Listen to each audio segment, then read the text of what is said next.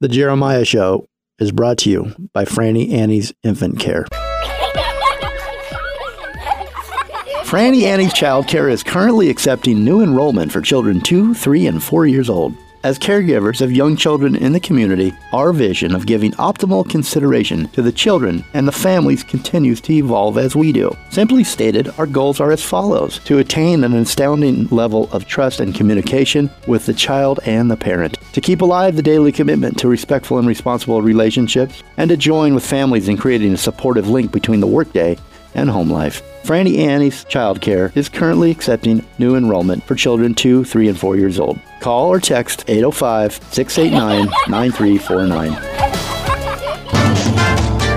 This is the show that pulls back the industry curtain. We're exploring pop culture, music icons, and food gods. It's the Jeremiah Show, and he's your radio host. And now, back from a race around the sun, Jeremiah Higgins. It's the Jeremiah Show and Evolve Entertainment, featuring It's Radio with TV's Tim Stack. Mike Gormley presents Music Icons. The Arwen Lewis Show, Down with Dee Dee Pfeiffer, The Angel Baby Show, and Luis Goffin's Song Chronicles. Welcome to the Jeremiah Show. As some of you guys may know, I had a really good friend that I knew for about 2 years. Her name was Anne Heche. She's a movie actor. She's been in some of my favorite films and probably some of yours as well. Over the course of a couple years, I got to know her pretty well, and her good friend Heather Duffy Boylston. I approached Heather, who was not only Anne's best friend, but she was also her publicist, her rep, her PR rep. And I approached Heather one time and I said, Heather, do you think that Anne would explore 11 of her films with me in a series that I was going to call Behind the Curtain with Anne Heche?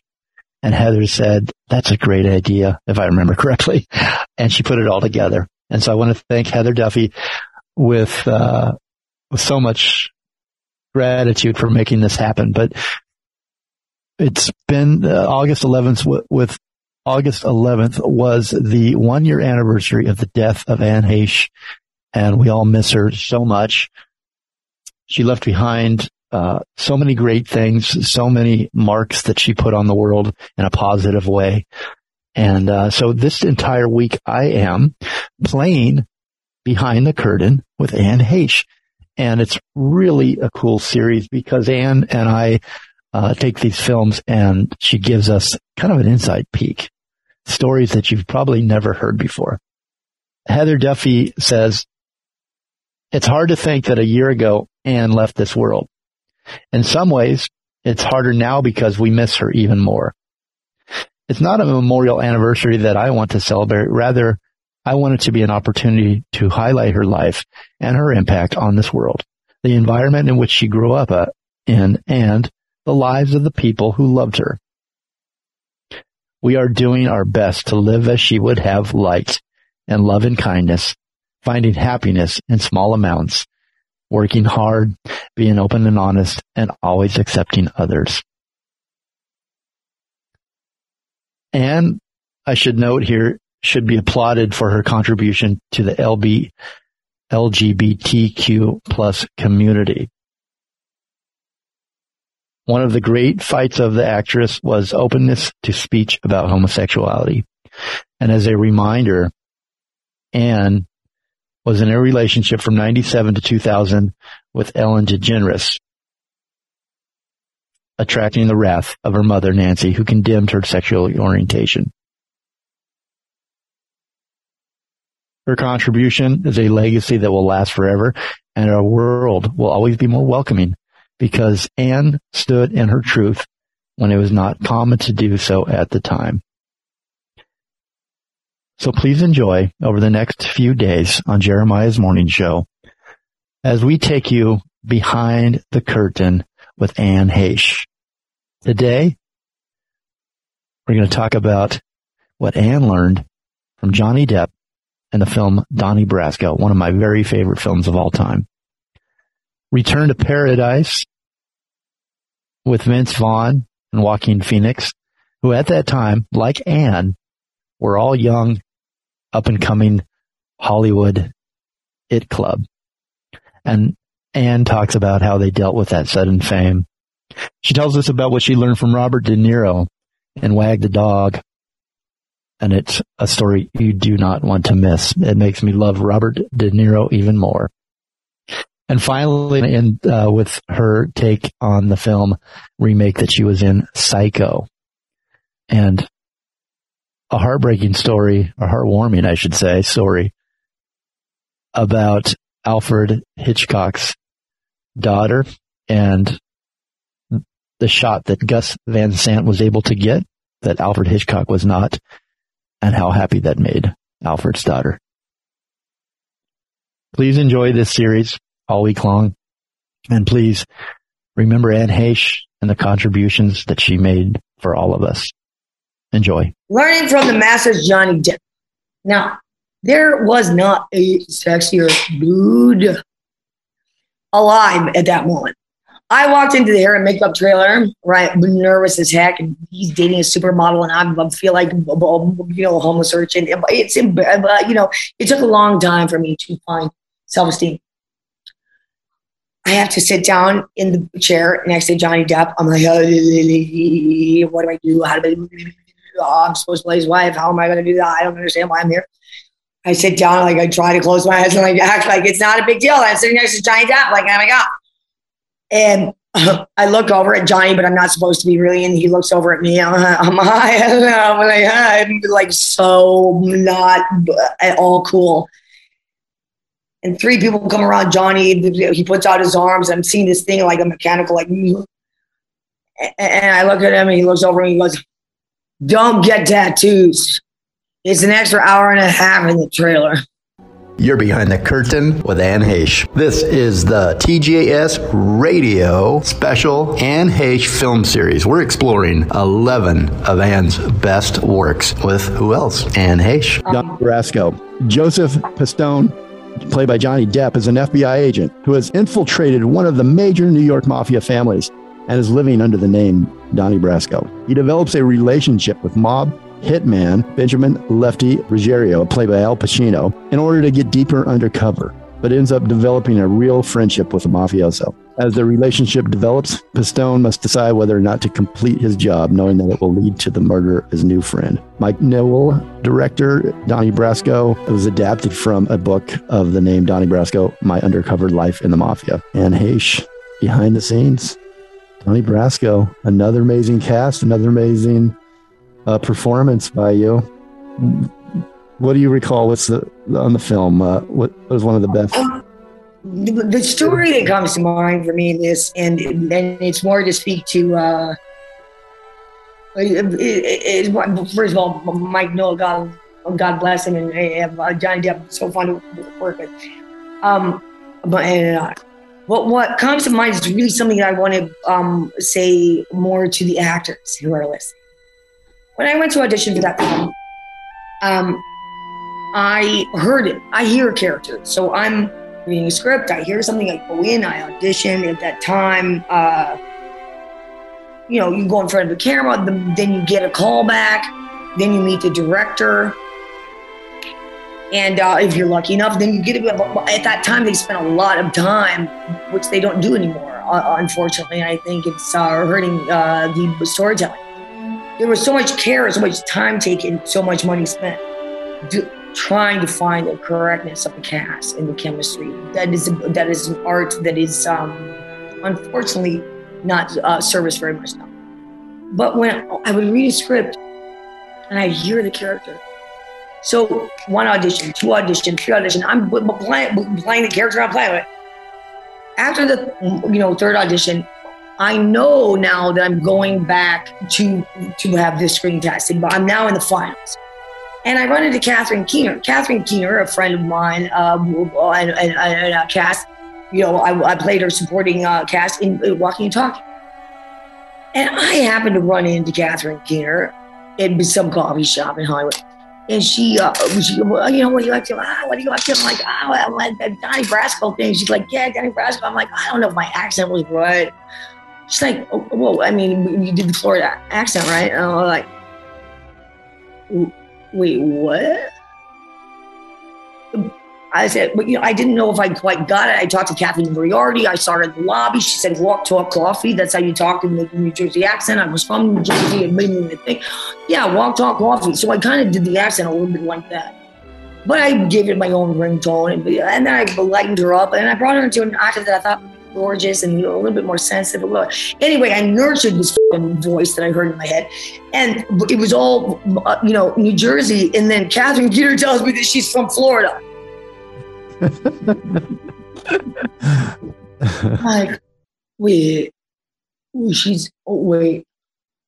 Now I'm going to see the next day. I'm like, Catherine, I thought she was from New Jersey, right? Of course, I'm laughing at myself. I've never been professionally trained, and I also am like,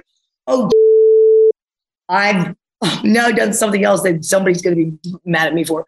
So I go to the screen test, whatever, and I'm like, Mike, I'm so sorry. I guess I didn't read the fine print. Like, I've been doing the wrong accent. I just did what I heard in my head. I'm so sorry. I'll do whatever. When I introduce you, I'm going to say, this is a friend of mine. That means you're a connected guy. Now, if I said instead, this is a friend of ours, that would mean you were a made guy. Capiche? When Lefty brought Donnie into his world, Who's this guy? This is Donnie, a friend of mine. he took a risk on a kid he hardly knew. I'm going to have to school you, my friend. School me in what? This guy never carries his money in a wallet. See, always in a roll. Bina on the outside. He gave him his trust. You got to get rid of that mustache and get yourself a pair of pants. Dress just like me. He loved him like a son. Nobody can touch you because I represent you. Keep your nose clean, follow the rules, be a good earner, and maybe one day when they open the books, you could come a wise guy. I'd die with you, Donnie. But he never knew the truth. There's a war going on in that mafia family, and that is where Joe is undercover. Donnie, come here. I want to know where my husband is. We don't know. You're going to freeze up? No. A lot of guys freeze up. He said it was going to be 3 months. It's going on 3 years. Who he's with and who he's close to, they're all the top dogs now. He's right in the line of fire. There was a rat in Florida, Donnie. You know what to do when you find that rat, right, Left? Could be I found him already. In our thing, you get sent for, you go in alive, you come out dead, and it's your best friend that does it. You've got to pull him out. You think I'm a rat? How many times I have you into my own house? If you're a rat, then I'm the biggest mutt in the history of the mafia. If I come out, Lefty dies. They're gonna kill him. Because he vouched for me. Because he stood up for me. That's the same thing as if I put a bullet in his head myself. Do you understand? Who am I? I'm a spoke on the wheel. And so are you. Hey, Don. Yeah. Let's take a walk. I'm your best friend. Louise Goffin here, songwriter, host, and producer of Song Chronicles. If you ever get stage fright when sharing your songs with the public and you're not sure what to say between songs, one way to get better is to create connection and collaboration opportunities with the nurturing guidance of someone who has been there. We'll look at some of the ways that the beliefs that hold you back did not originate with you, and I'll give you some strategies that worked for me that aim to empower you to get you to the place you've been telling yourself is just a far-off dream. With these strategies, you'll move closer to embracing the truth of your unique voice and story, and not only realize you didn't miss the boat, but that in fact, you are the boat. Seize the moment and reserve your place now. Promo discount code IAMTHEBOAT, all lowercase. Go to louisegoffin.com, pull down the menu Songwriting Academy, reserve your spot now.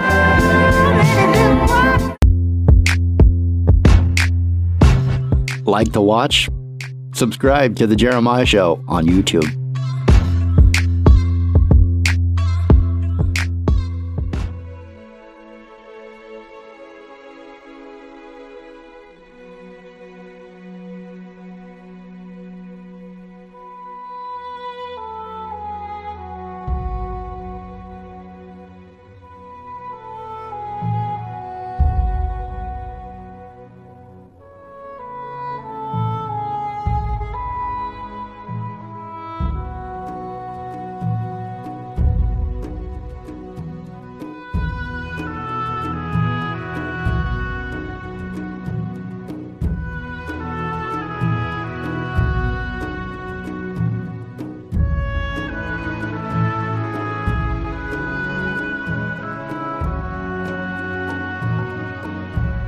You're Behind the Curtain with Anne Heche. This is the TGAS Radio Special Anne Heche Film Series. We're exploring 11 of Anne's best works with who else? Anne Heche. Return to Paradise. Louis, played by Joaquin Phoenix, Sheriff, played by Vince Vaughn, and Tony, played by David Conrad, are three friends vacationing in Malaysia. Sheriff and Tony eventually leave to pursue careers in New York, but Louis stays behind to work with orangutans. 2 years later, Sheriff and Tony learn that, because of their past actions, Louis has been arrested for drug possession. With Louis facing a death sentence, the friends are left with a difficult decision: return to Malaysia and split Louis's sentence, or let him die.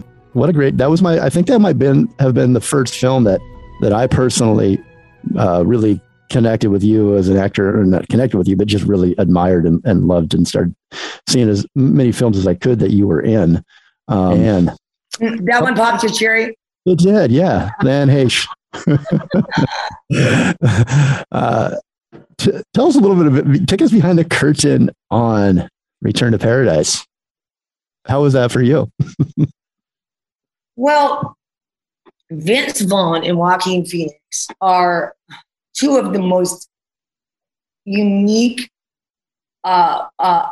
men, talented beyond anything that they could understand. This was years ago. They were both in a spotlight. I was probably in it too, but because of my naivete, I didn't know it. Mm-hmm. But they're. This is probably why I was cast. I was in the movie too.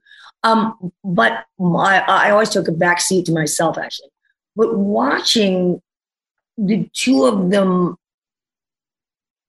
have so much responsibility to the industry, it was a little bit nuts to actually feel the pressure they felt. And if you know, within 24 hours of knowing them, within 2 seconds of knowing, neither one of them, A, asked for it, B, would want it, C, knew what to do with it, and D, made fun of it. But I mean, we were all, in a way, running from the moment that everybody was telling us we were in. I guess I'll put myself into that category. The three of us were like, actors. What the frig was going on? So much attention to all. And certainly to them at that time, they were the it guys. And so were you. And so was I. Well, I don't know. I was like, the actors you were in. Doing here? Look at everything you were around the time frame of that movie that you were in. I mean, you were an it girl too. Well, so I've recognized in the past. Looking back, I wish I had a little bit more understanding of it. Then I might have made some different choices, more intelligent. But what was incredible about that film, and why I think people like that film, is because the three of us had absolutely 0% interest in what anybody else thought about anything we were doing. We were probably three equally rebellious artists. Yeah. We fought every single day. The scenes, it was like an acting class on steroids. We fought so hard, and now we know Vince is a more as a medium than he is. He's such literally such an intelligent dude. And I think why people like the movie is because between Vince and me, we would not let any of the story go without truth. We didn't want our love story to seem casual, which of course in brown paper it felt. Oh yeah, of course, the sister of the guy who's going to die, goes to New York and falls in love with the guy that can save her brother's life. It seems so trite to us. And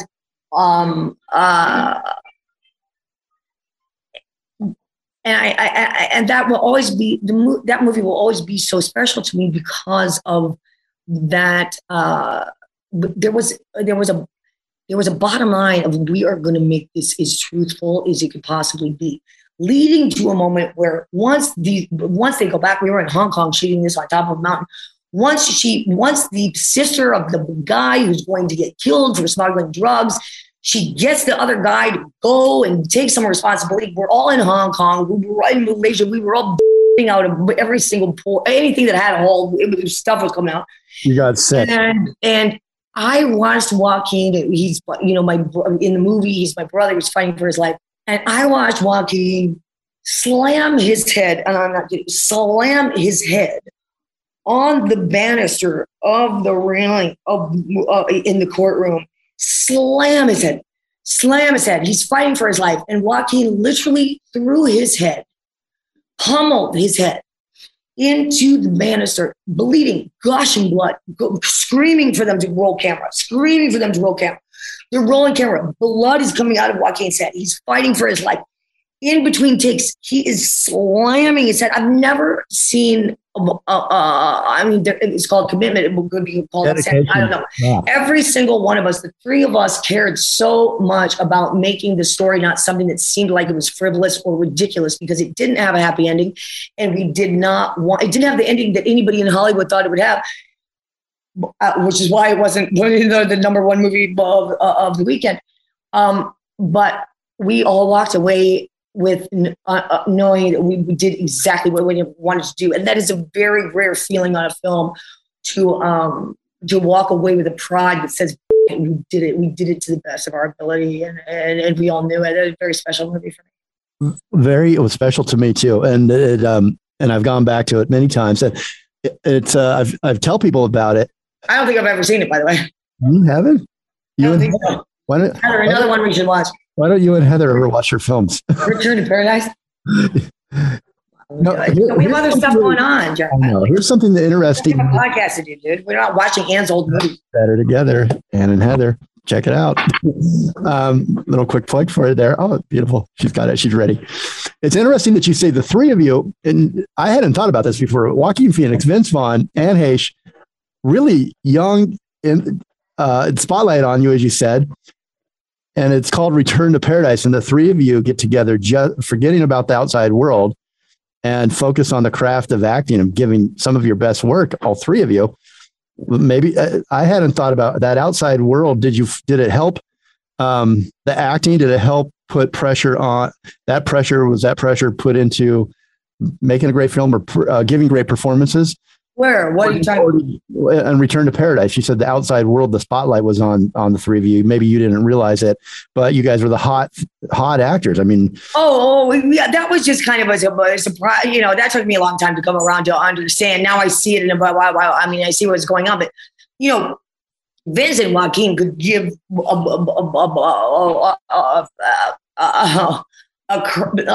flying cahoot about what anybody thinks about them. It's one of each of their uniquest qualities, and also distracts people from understanding their souls, because they are so blatantly not interested in what anybody has to think about them. It's one of the things I respect the most. That's not what it had the effect. What was and why that movie so special? First of all, it wasn't called Return to Paradise.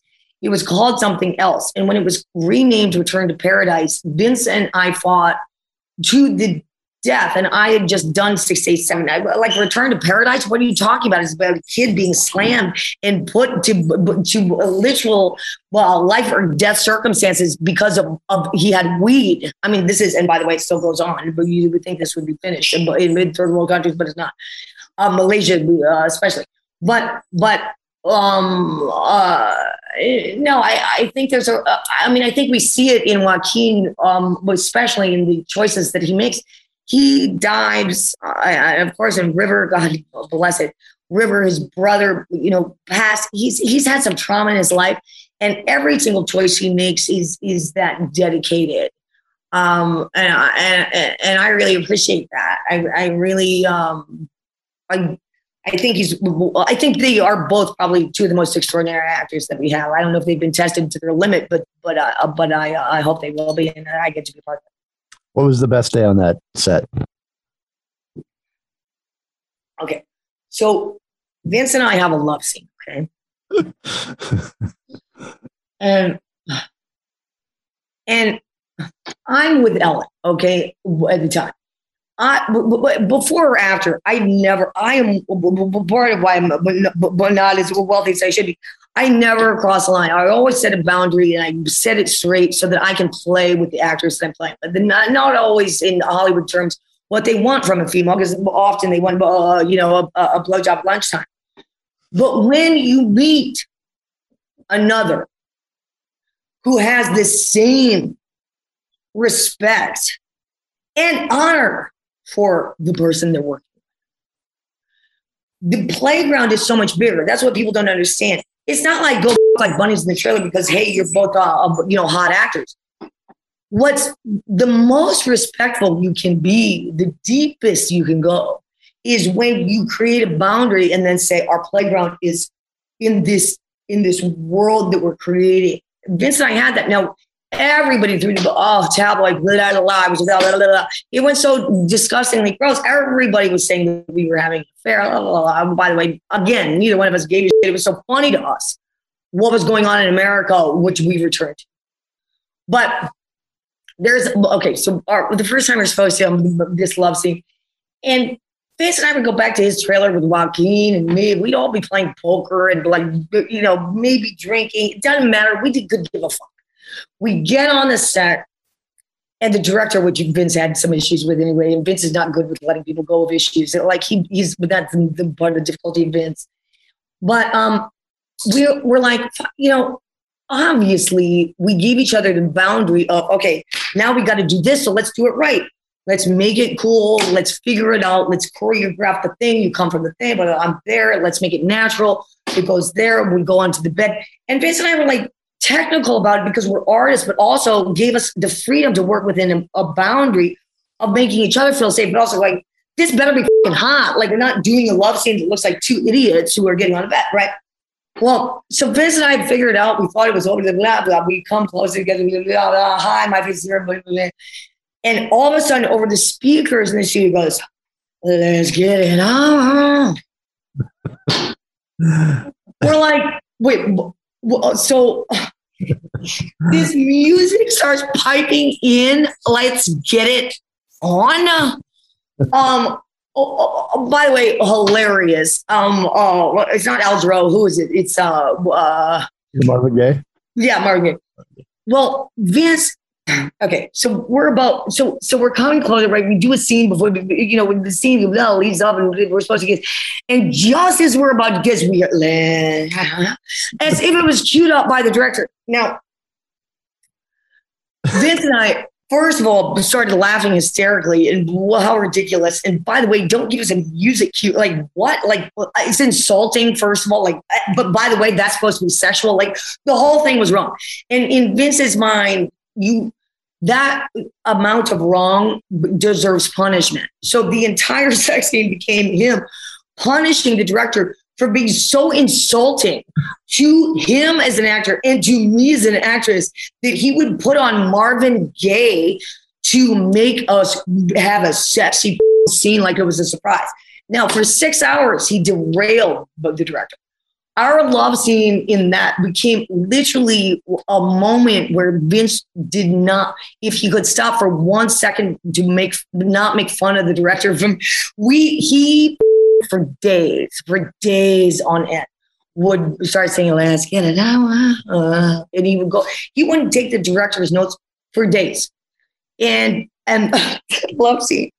Oh my God. He was on top of me. He'd act like he was kissing me and then he'd go, let's get it on. He did not let that motherfucking director get his love scene for 1 second because it insulted him to his core that he thought that he would put a musical note to his acting. And I mean, I kind of agreed with it. Well, this is the amazing thing about Vince. You agree with him, but you can't believe how he's destroying the person who was just trying to do something to help him out. And never will that director service. Not in Vince's but anyway, I love seeing him between Marvin Gaye saying you. All right. I love that. I'm gonna have to watch that scene in a whole new light. I know. I might have to watch it too. You guys should watch that. You and Heather. Bring the cast back to Better Together with Anne and Heather. Oh my God. All right, Anne, that's Return to Paradise. Go watch it now. No, I haven't driven you before. I never forget a face. Who recommended me, Miss Eastern? Louis McBride. Lou? Is he in town? He's in Penang. He was arrested on drug charges. Is he still there? For 8 more days. So you're telling me that 8 days from right now? Louis McBride is going to hang. The day you and Tony left, a man came looking for a bike you all had rented. Only they didn't find a bike. They found hashish in the trash. Why the hell we buy so much hash anyway? In order for Lewis not to be considered a dealer, you and Tony both have to go back to Penang and accept your share of the responsibility. Tony's only going to go back if you also go back. I need a little time. Time is one thing we don't have. I'm MJ Major, a reporter for the New York Examiner. An American journalist tries to criticize Malaysian justice. I wouldn't go back for any price, not at all. I will feel guilty. I really do, just for asking you. Articles, photographs, petitions, every single one a death warrant. You guys are my last chance. If you're talking about something that happened 2 years and 10,000 miles ago. I found this story. I'm gonna print it. Your story could cost Lewis his life. What do you want? This girl will do anything to get you to do what she needs you to. It isn't in me. Lewis would have come back for either of us, and you damn well know it. Today is almost over, and in Penang, it's already tomorrow.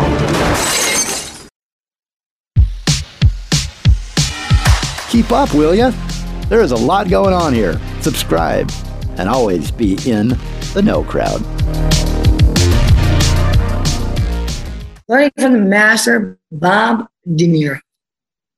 When you witness another person that is in front of you that is feeling vulnerable, and you know that their excellence is right in front of them, but they don't see it, you spot it for them and you release it. With Bob De Niro, he thought I looked a little ill, so he said he was more ill.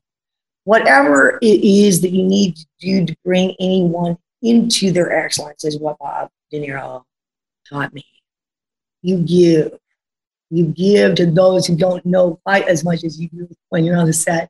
And that is your privilege, and that's what makes it amazing.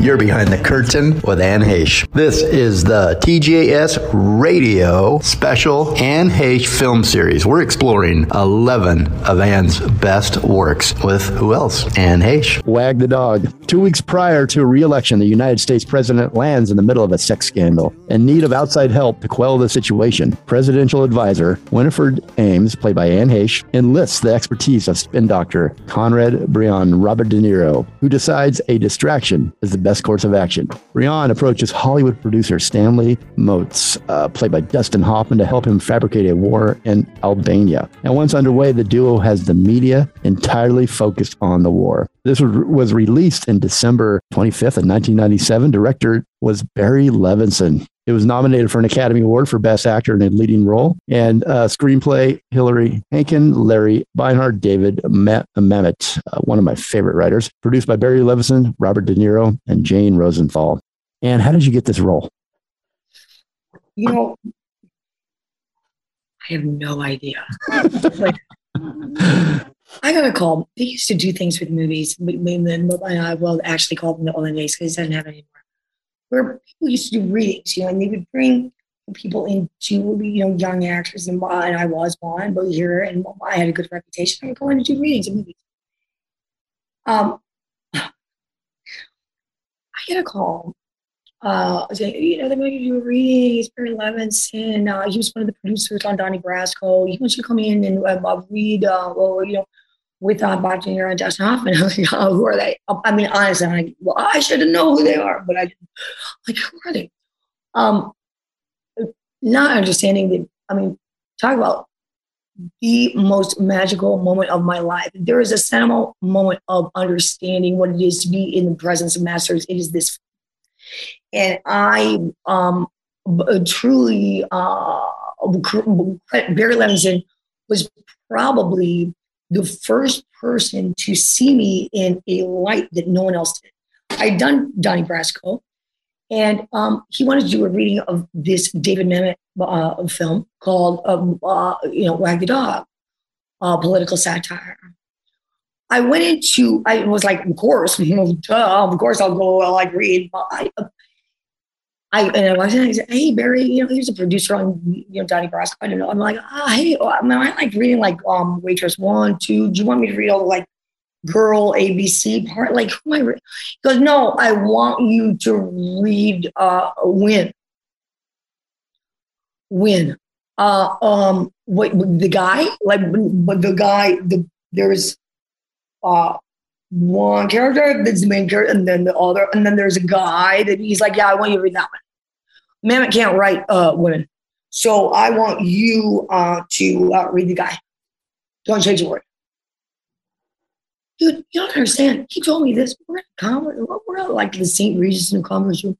And then you walk Bob De Niro, right? And Dustin Hoffman. And they sit across from me and Barry said, and then like, then all these people come around, they sit around the table. Okay, I'm like, I'm in the lead. Okay. It's like, Anne, just do it. Not only did the movie push back his next movie, Sphere, they immediately, this was December, right before Christmas, all three of them, meaning Dustin, Bob, and Barry, decided to make the movie before Sphere, wanted to do it in January and make it the shortest film at that time ever done. They did it in 29 days. Now you have to understand, film shooting 14 days, it's all in digital. 29 days. Bob Richardson was the director of photography. Cinematography was insane. We didn't have GoPros at that time. He put cameras in hallways. He did something nobody had ever seen. He became the spy within the underground of the White House through camera work. And everybody's like, oh my God, we have to shoot like 7 pages a day. It's so weird. Well, I'd been on so far as I shot 60 pages a day. But I'll tell you this. I got so sick my first day. I was so nervous. They changed Win to Winifred, but they never changed one word of the script. I showed up my first day. I was so sick. I can't believe what's happening to me. By this time, I do know who Bob and Dustin are. And now I'm really wanting to throw up. I get onto the set. And I'm like, Bob's like, how you doing? How you doing? He goes, you know what? I feel sick too. Let's get off this set. He takes me up from the ball. He's doing it with the underground of the White House that was built. He takes me to his trailer. He goes, you know, it makes me feel better when I feel sick. There's a vitamin B shot. He had a nurse come shoot us both in the ass with vitamin B. He's like, I feel better. I feel better too. I will tell you what he did, which is the most magical thing that anybody can do for anyone, relieve their stress so that they can perform or be the best they can be. He took me on and topped me. He's like, I'm sicker than you. Come on, right? Taking away my anxiety. Yeah. Taking away he knew exactly what was going on. I was a 26-year-old girl. I'm basically brought in to be the whole percussion between Dustin Hoffman and Bob De Niro, and he knew exactly what I felt. Oh, wow. And he absorbed it. Sorry, I like that. He took it.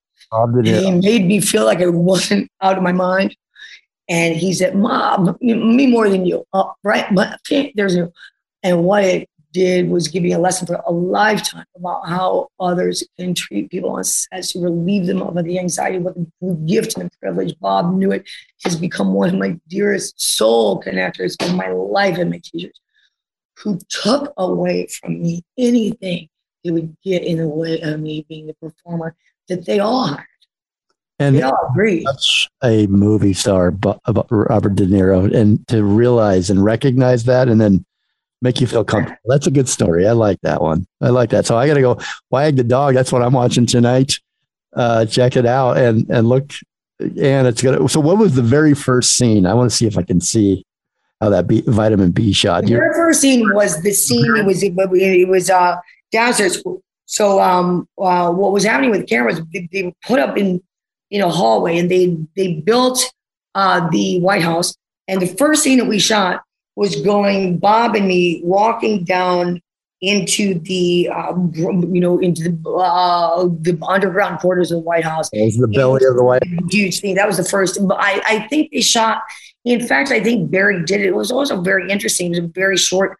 Again, like I said, very short amount of time at that time. 29 days to shoot a film. But one of the things that they did that was also unique was he tried as much as possible, because we were in contained quarters, to shoot it chronologically, which is not necessarily done on movies, and by the way, can't be done. But that was the first scene. The first scene is the first scene of the movie. I like the story. I'm going to go look at that. Wag the Dog. We are Behind the Curtain with Anne Heche of her film series. There's a crisis in the White House. What's the crisis? And the president's top advisors have been called together. Oh, jeez. The sexual misconduct occurred inside the Oval Office. With the election only days away, how much will this scandal affect the outcome? The president spent the weekend pressing the flash. He wasn't campaigning, he was dating, actually. Now, Washington's top spin doctor. We can distract the press for 11 days till the election. I think we got a chance. Has an idea. We can't afford a war. We're going to have the appearance of a war. But he can't pull it off without Hollywood's top producer. Do I know you? We have some mutual friends in Washington. Why come to me? We want you to produce. You want me to produce your war? Not a war. It's a pageant. We need a theme, a song, some visuals. We need, it's a pageant. New Line Cinema presents. How close are you to this? What do you want the kid to say? All the spectacle. I know we're all concerned for the president. I know we're all concerned for the president. I know that we are all concerned for the president. He didn't sell the line. All the drama. The president's going to go to war with Albania in about 30 minutes. Albania's hard to ride. These are chips. We need it for the armed position on the strain. It'll be a kit, and we'll punch it in later, right? And all the effects of real war. Okay, put the village behind her. Give me some sound of screaming. Without the casualties. America has seldom witnessed a more poignant picture. They used the same process with the last Schwarzenegger movie. You're the man. Albania. That rhymes. I can't believe that we forgot a hero. It was like we sent him the Christmas card and we left out the, what do you call it? Fruitcake. There you go. Sergeant Schumann, if I may, welcome to history. How are you? Anybody want a beer? Because I could party. When it's cooking, it's cooking. From Academy Award-winning director Barry Levinson. When this goes national, I get to put it on my resume? Actually, no. What could they do to me? I think I won't be your house and kill you. Academy Award winner Dustin Hoffman. This is politics at its finest. Academy Award winner Robert De Niro. How would you like an ambassadorship? That's my tale? Well, I just do it for a story to tell. Oh, no, you couldn't tell anybody. Listen, I'm just kidding. No, I mean, couldn't tell. No. It's just it's a pageant. It's a pageant. That's what it is. Wag the Dog. When the fit hits the shan, somebody's going to have to stay after school.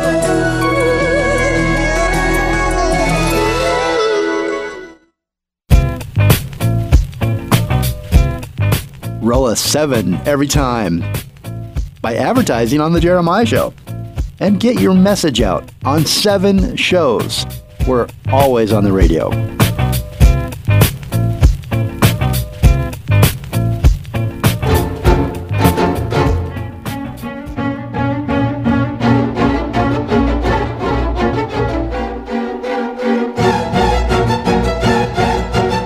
You're Behind the Curtain with Anne Heche. This is the TGAS Radio Special Anne Heche Film Series. We're exploring 11 of Anne's best works with who else? Anne Heche. Psycho. Hoping for a fresh start with her broke boyfriend, Marion, played by Anne Heche, steals a huge sum from her boss and skips town, eventually stopping at a remote motel. There, she's served by the intensely awkward yet docile Norman Bates, played by Vince Vaughn, whom she often hears arguing with his domineering mother. But later that night, Marion is brutally slain, and Norman finds and hides her body. When a detective and Marion's sister visit the motel to investigate, they uncover shocking truths. Psycho. Welcome to the show, Anne. When you hear the word psycho, that's immediately what comes to mind. It's funny. I hadn't even seen the movie before I got the audition with Gus Van Sant, but that's not a rarity for me. If you know me, I mean, I came from, when I arrived in Hollywood, they said I was like a wild animal set free from their cage. I had no idea what the f- was going on. That about you? I didn't know. To put it in a capsule, I didn't know I was raised in a cult and also completely limited to the only book I could read was the Bible.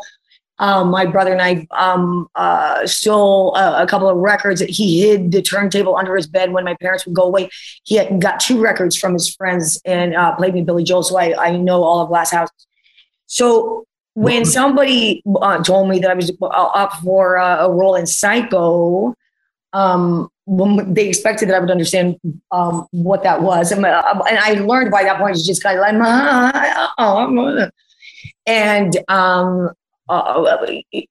and Gus Van Sant it was a name that I knew because I heard that he was doing a movie and had done a movie with these two kids, right?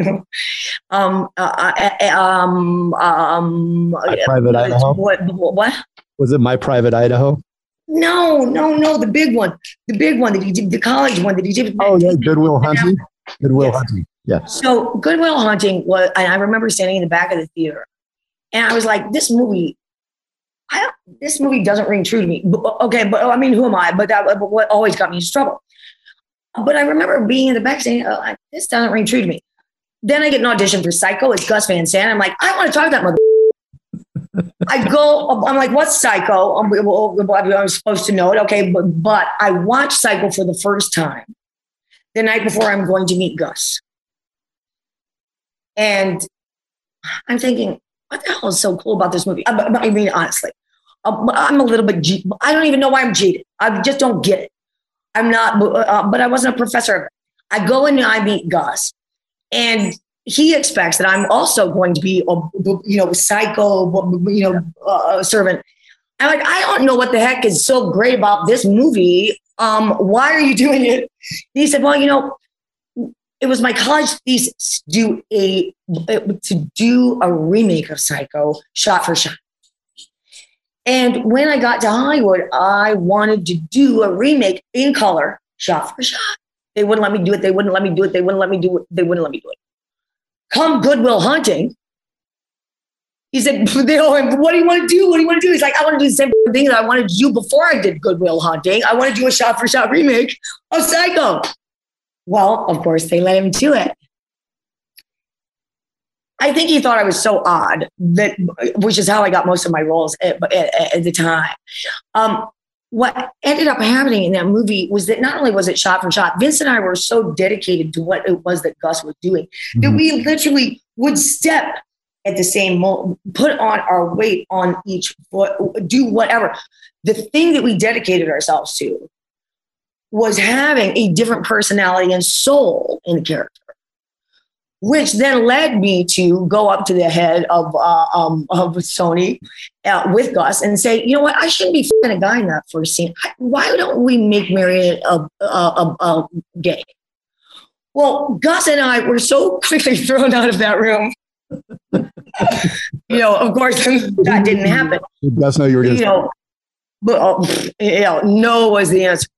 But Julianne Moore, what happened was the interest that Gus and I had in switching the internal of the characters rather than the external became something that then Julianne Moore took on and became an embodiment of her character, which if you watch it, it's so gorgeous how she embodies that character in a different way. And I would say flat out decided like, okay, Anne isn't going to be able to do it.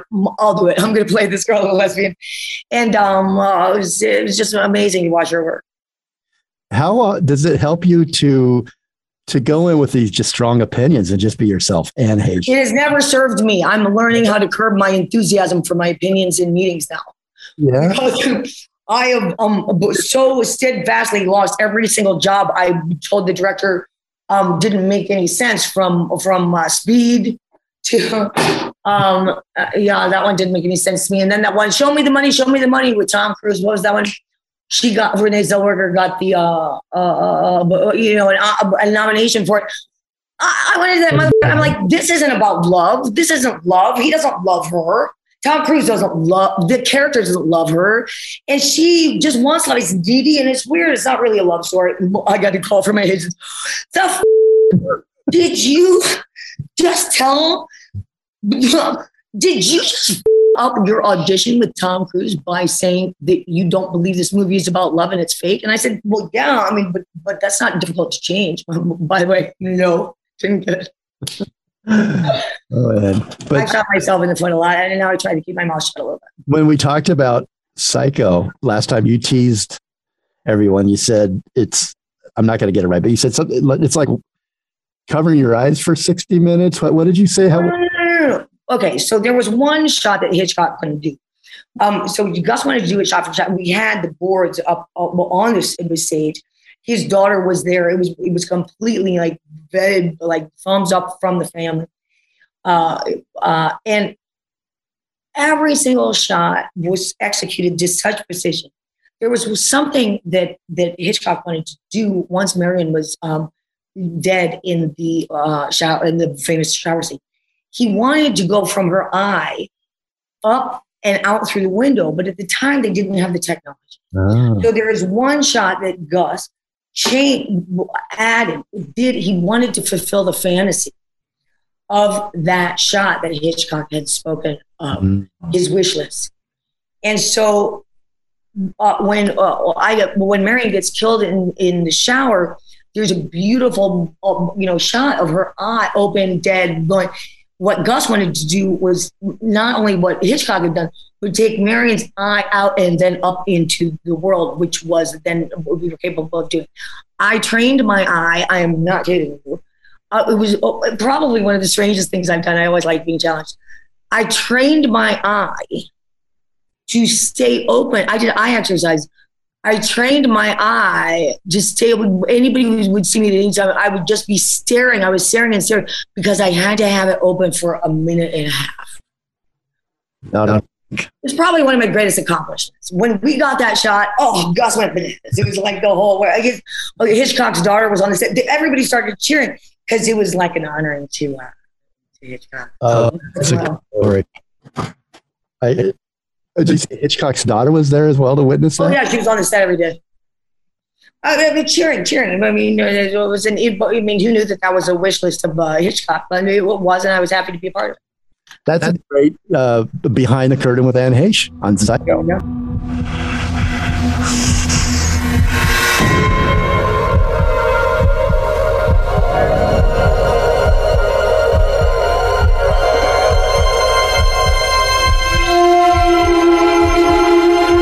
Boy's best friend is his mother.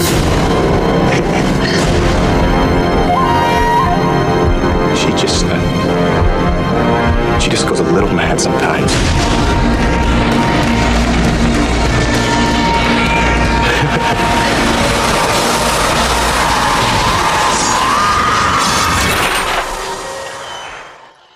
Mother! Oh God!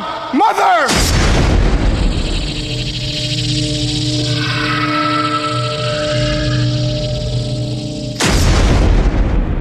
Hi, this is comedian Maz Jobrani, and you are listening to The Jeremiah Show. Listen, man. Did you like our soundtrack? Find all of our soundtracks on Spotify. The Jeremiah Show. Look for the Black Label. As always, a big thanks to our station manager, Les Carroll, for letting us on the air at all. Listeners, we appreciate you and want to hear from you. Please send us your ideas at jeremiah@thejeremiahshow.com or on Messenger, on Facebook, or Instagram. The Jeremiah Show is produced by executive producer Jeremiah Higgins and me, your announcer, Tony Kelly. Communicate, listen more, and evolve. My name's Danny Trejo. Jeremiah, you're loved, Holmes.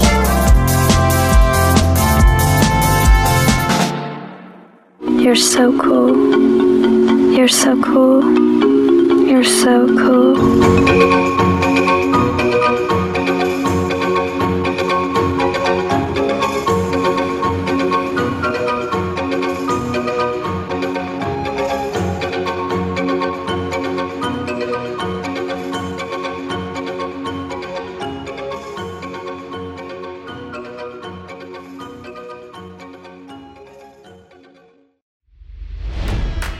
It's NFL draft season, and that means it's time to start thinking about fantasy football. FantasyPoints.com features industry-leading experts and prognosticators using proprietary hand-charted data to help you score more fantasy points. FantasyPoints.com is the place to go for whatever kind of fantasy football you play. Whether you play fantasy football, daily fantasy sports, or do a little bit of everything, Fantasy Points has the meticulously researched content to guide you to victory. And why wait for the fall? Fantasy Points also covers the new spring football league, the UFL. Join the guru, John Hansen, Scott Barrett, Joe Dolan, and other massive names in the fantasy football universe with an exclusive offer. Use code Pantheon for 15% off any Fantasy Points package, including the all-in package with access to every article, tool, and data nugget that Fantasy Points has to offer. That's fantasypoints.com and code Pantheon for 15% off at Fantasy Points. Fantasypoints.com, code Pantheon. Score more fantasy points.